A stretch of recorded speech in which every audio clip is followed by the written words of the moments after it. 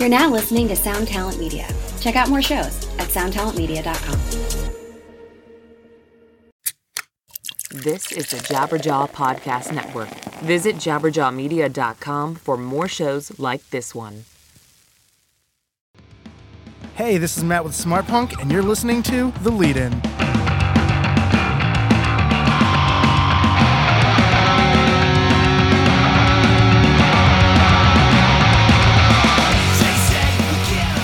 Happy Friday, y'all. Well, we did it. We built a store, and they say if you build it, they will come. So if you live in the Orlando, Florida area or are traveling through, stop on by our new record store near UCF. The address is 12078 Collegiate Way, Orlando, Florida, 32817. Go in there, give my buddy Alex Cooper a big hug, maybe buy one of his Kraftwerk records that he obsesses over. We're still in the soft open phase, but should be there between noon and 6 p.m. every day, but you can always check out Smart Punk Shop on Instagram for any more info. Anyway, I was hoping to be able to report some Blink-182 news after the Mark, Tom, and Travis tweets recently, but alas, that's all it is. So now, on to the real news. It's Not Living If It's Not With You. The new 1975 track off their November 30th release was just dropped, and you can hear it pretty much anywhere. I'm sure by now you're sick of hearing me talk about this band, but if you're a fan of the band when, quote, everything was still in black and white, then this song may be for you. I've probably played it about 30 times so far, and no shame. Just please don't judge me on my Spotify history. All Get Out have posted another new song and video combo. The nature-filled video is for the song Value, which comes off the forthcoming album No Bouquet, out November 2nd on Equal Vision Records. And in case you've been sleeping under a rock, the band is about to headline what I consider one of the best tours of the year, bringing out Home Safe, Household, and Sunsleeper.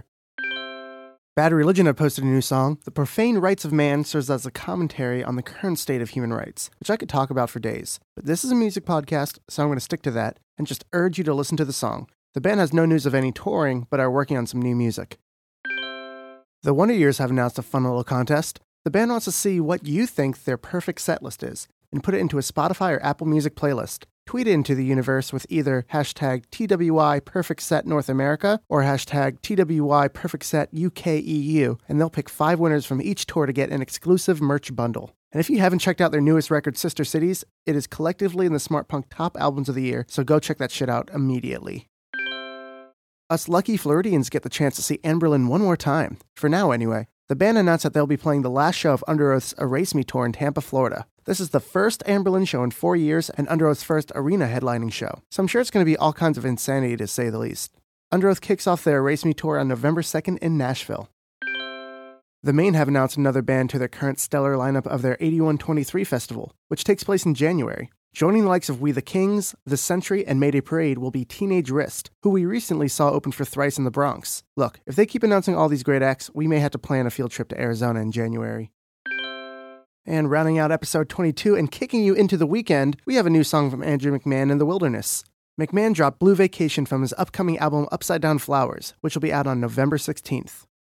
And that's some news you may have missed in the last few days. Enjoy your weekend safely and responsibly, and hey, pick yourself up some new records. Head over to smartpunkshop.com and use the discount code PARDONOURDUST, all one word, to save 15% on the entire store. This discount is good until this Sunday, the 21st at 11:59 p.m. Eastern Time, so stock up and save big. Until next time, this is Matt Burns, signing off. This episode of The Lead-In was recorded at Smart Punk Studios, editing by Ian Marchionda, logo design by AKT Enterprises, music by Orlando's own Debt Neglector. Be sure to tweet us using the hashtag TheLeadIn, subscribe, review, show this to your friends, etc., etc. The Lead-In is part of the Jabberjaw Network. Head over to jabberjawmedia.com and check out all the other great podcasts.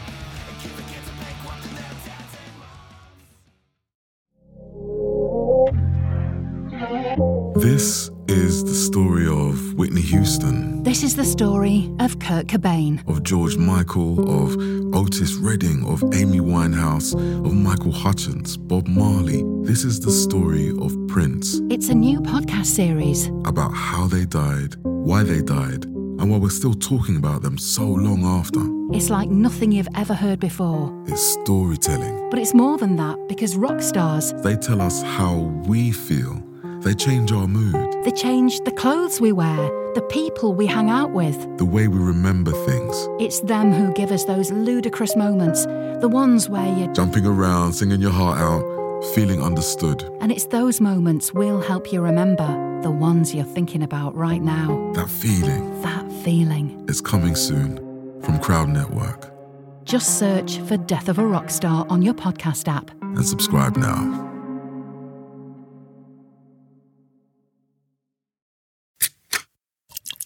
This is the Jabberjaw Podcast Network.